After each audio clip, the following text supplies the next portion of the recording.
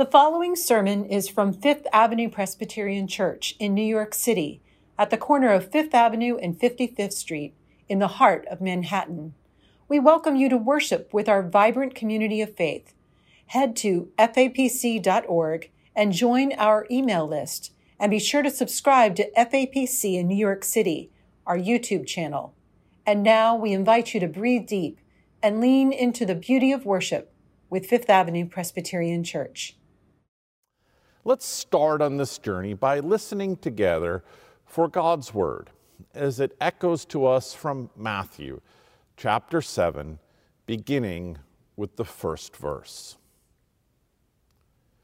Do not judge, so that you may not be judged. For with the judgment you make, you will be judged, and the measure you give will be the measure you get. Why do you see the speck in your neighbor's eye, but do not notice the log in your own eye? Or how can you say to your neighbor, let me take the speck out of your eye, while the log is in your own eye? You hypocrite, first take the log out of your own eye, and then you will see clearly to take the speck out of your neighbor's eye. This is the word of God for you, the people of God. Thanks be to God. Do not judge. This is, without a doubt, one of the most difficult commands issued by Jesus. Do not judge. Now, these words may not feel as psychologically challenging as love your enemies, or as economically perilous as sell your possessions and give the proceeds to the poor. But do not judge is one heck of a difficult maneuver to pull off on the balance beam of life. Why? Well, primarily because we judge all the time. We make aesthetic judgments. Do you like my hat? I do not. We make personal judgments. I could stand to eat a few more salads and a few less slices of pizza. We work at jobs in which we're compensated in a large part because our employers value our professional judgment. In business, people make judgments based on economic risks, human behavior, and market trends. At school, teachers make judgments based on class participation, writing assignments, and tests. On the field, coaches make judgments in regard to players' skills. We judge prospective job applicants according to base competencies and organizational fit. We even play the judge in our relationships. Do I like this person? Do I like who I am when I'm with this person? Every day, we make scores of assessments, and most of these evaluations concern other people. As such, embracing an embargo on judgment feels totally impractical. How can we possibly navigate life without making countless private and numerous public assessments of others? Surely Jesus knows that human beings are hardwired for judgment. Do not judge, he says, so that you may not be judged. In evaluating Christ's directive, perhaps the first thing we should note is that our Lord's words seem to run counter to the general trajectory of Scripture. Isn't religion all about making good moral judgments? Isn't the good book packed with moral assessments? Well, yes, it is. In the Bible, God is frequently portrayed as a judge. The Psalms speak of God's judgment. The prophet Isaiah promises the Lord will judge with righteousness. On the day of judgment, says Jesus, the Son of Man will separate the sheep from the goats. All must appear, writes the Apostle Paul in 2 Corinthians, before the judgment seat of Christ. There's a ton of judgment getting dispensed in the good book, and not all of it comes from God. Rulers and magistrates are called on to adjudicate cases with fairness. The prophets speak judgment to people 7 days a week and twice on the Sabbath. John the Baptist offers searing judgments in his preaching. In the Gospel of John, Jesus tells a crowd that people should judge each other not by appearances, but with righteousness. Today's text comes from the Gospel of Matthew. It's part of the Sermon on the Mount, extended teachings that begin with the Beatitudes. You remember the Beatitudes, Christ's list of those blessed by God. One of the Beatitudes goes like this: Blessed are those who hunger and thirst for righteousness, for they will be filled. Here Jesus promises that those who yearn for a moral society will have their desire met. Their ache will be satisfied. Those who long for a righteous world, a just world, are blessed by God. Christ's blessing in the Beatitude raises an important question. If yearning for righteousness is such a good thing, how can speaking judgment against the unrighteous be such a bad thing? What is Jesus up to in the Sermon on the Mount? How can he both honor people's thirst for righteousness and then swivel and counsel those same people not to judge? Is the good book asking us to play spiritual twister? Or is Jesus simply calling our attention to an important truth? What truth is that?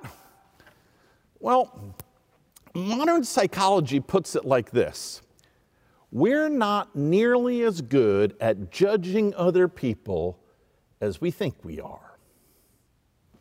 This past week, in a sports column for the New York Times, Joe Lamire wrote about general managers for Major League Baseball teams who have embraced Daniel Kahneman's book, Thinking Fast and Slow. Why are baseball scouts, the article asks, embracing the research for which Kahneman, an Israeli psychologist, won the 2002 Nobel Prize in Economics? The answer has to do with judgment.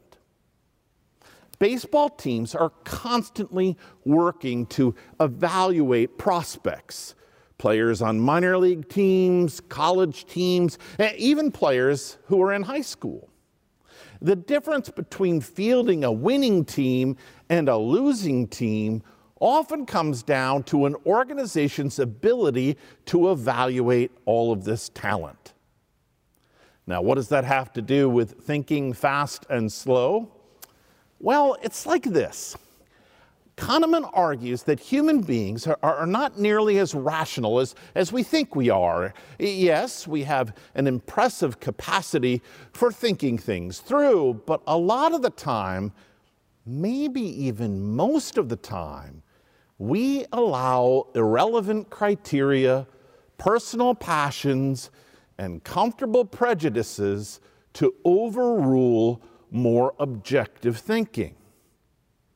In other words, our heads are very, very good at finding reasons to support what our hearts want.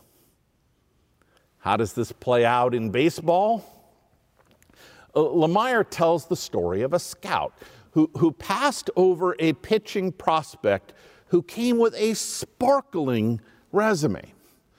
The scout ignored these impressive facts because on seeing the picture in person, his first thought was, this guy looks too slender, too wispy to play Major League Ball. The pitcher eventually turned out to be a star. According to Kahneman, the scout's error highlights a common glitch in human reasoning. When it comes to judging other people, we have a lofty opinion of our own capacity to make good decisions. To put it simply, we are arrogant. We believe we make good snap judgments, and we're so certain this is true that we often overlook hard and potentially persuasive facts when making a decision. All of this may explain why, some 2,000 years before Daniel Kahneman's research, another wise soul from Israel suggested that people ought to be cautious and a little more self-aware when it comes to judging others. Why do you see the speck in your neighbor's eye, asks Jesus, but do not notice the log in your own eye? Or how can you say to your neighbor, let me take the speck out of your eye while the log is in your own eye? It's a wild metaphor, right? Now, are you really planning to do ophthalmic surgery, Jesus asks? Are you honestly going to attempt the delicate work of removing a speck from someone else's eye when you've got a slab of yellow pine protruding from your own? Why don't you start, Jesus suggests, by extracting the 2x4 lodged in your own cornea? Then you might be able to see clearly enough to assist someone else. As Jesus lays it out, judging others is not prohibited, but he is clear. Before we go down that path, we have some work to do. What sort of work? Well, today's text offers a pretty good place to start. Step number 1, be humble. Engaging today's complicated moral arguments cannot begin with us taking out tweezers and going after someone else's flaws. Step number 1 requires that we exhibit good, old-fashioned Christian humility. And this means examining ourselves and admitting that we are flawed. We are imperfect. We're broken. We're part of the sinful world that God still somehow loves beyond all reckoning. Owning our flaws, confessing our flaws, is the first step to not being controlled by those flaws. A quick sidebar comment. Everybody always seems to want to confess other people's sins. I once had a man come by my office with a list of sins that he wanted me to preach about. I asked him, are you anywhere on this list? He seemed offended. Surprise, surprise. Friends, Jesus doesn't want us to confess other people's sins. He wants us to be self-reflective enough, self-aware enough, humble enough to confess our own sins.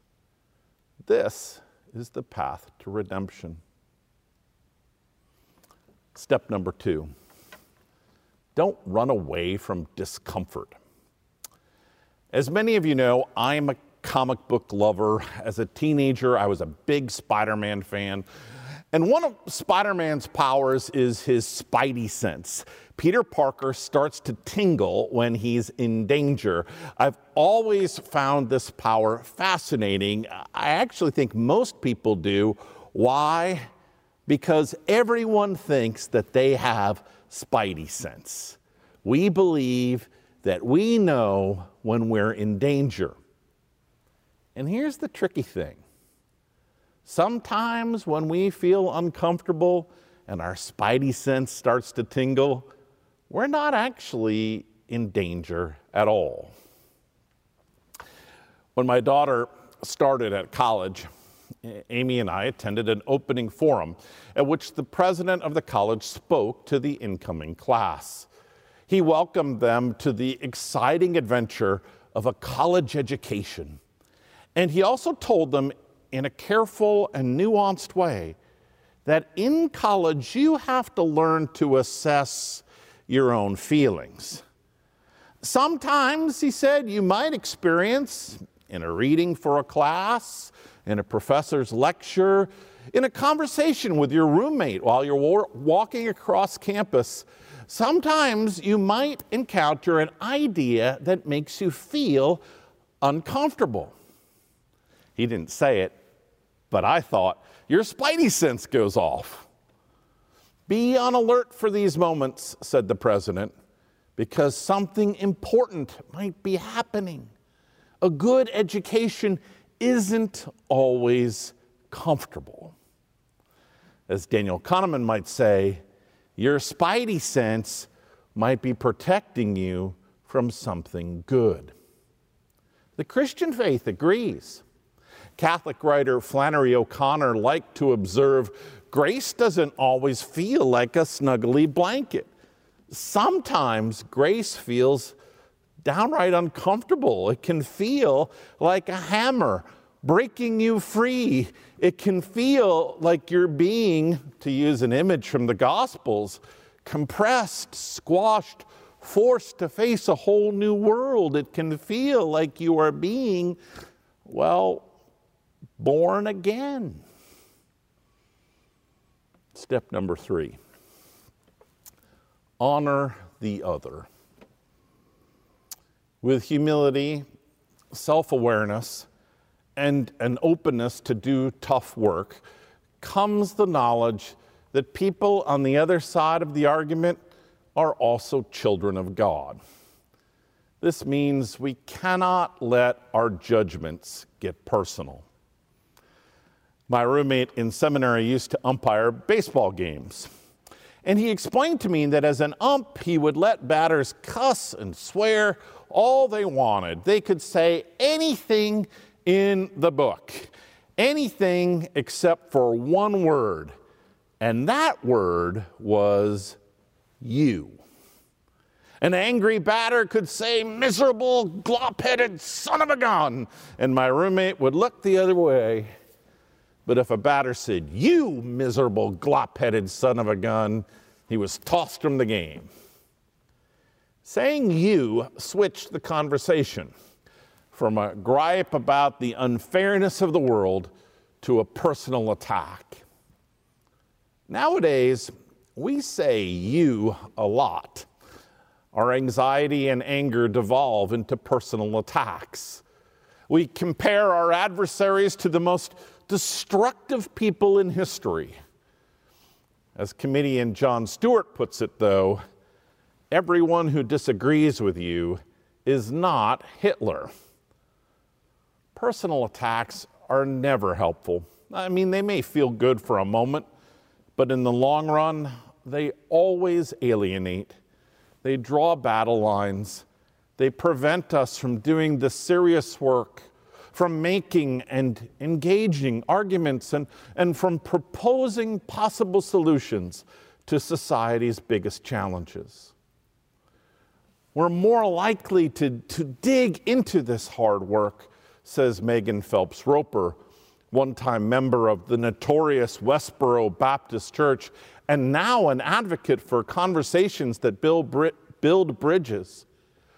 If we assume that all involved have good intentions, I think she's right. And that observation takes us to step number 4, break bread. 3 years ago, Brooklyn singer and songwriter Gabriel Kahane wrote an article entitled, How the Amtrak Dining Car Could Heal the Nation. In the article, Kahane describes how, in an effort to try and understand America, he booked himself on a nearly 9,000-mile train trip looping through this country. For 2 weeks, Kahane left his phone at home.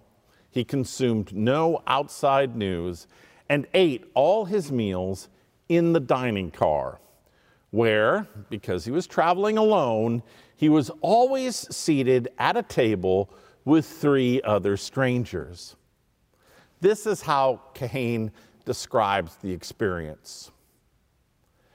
Where much of the digital world finds us sorting ourselves neatly into cultural and ideological silos, the train, in my experience, does precisely the opposite. It acts by some numinous unseen force as a kind of industrial strength social lubricant. To be sure, I encountered people whose politics I found abhorrent, dangerous, and destructive. But in just about every instance, there was something about the person's relationship to family, loyalty to family, that I found deeply moving. That ability to connect across an ideological divide seemed predicated on the fact that we were quite literally breaking bread together. He went on to say, I mourn the decline of complex truth, the ability to hold 2 sides of an argument in mind, the desire to understand rather than simply to be right. We have, for the most part, retreated into pure binary thinking.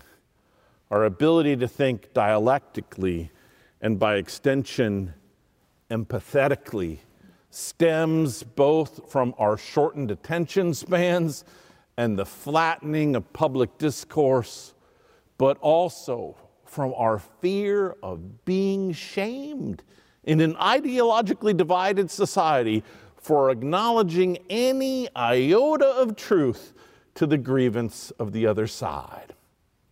After a few days of the dining car routine, I began to wonder if the train might be a salve for our national wound, bringing us into intimate conversation with unlikely interlocutors and allowing us to see each other as human rather than as mere containers for ideology. Be humble. Remember the log in your own eye. Don't run. Stay in conversation when it gets tough or tricky or pushes your buttons. Honor the other. See others as loved by God. Break bread. Be willing to risk sharing yourself in conversation with those who think differently. Be honest and gracious. Refuse to shame or demean. This is the way of Jesus. This is the path he would have us follow. We know this. We know this because the church actually is God's Amtrak dining car. The conversations we're called to have while rolling down these tracks are not always easy. But Jesus, God bless him, has shown us what to do.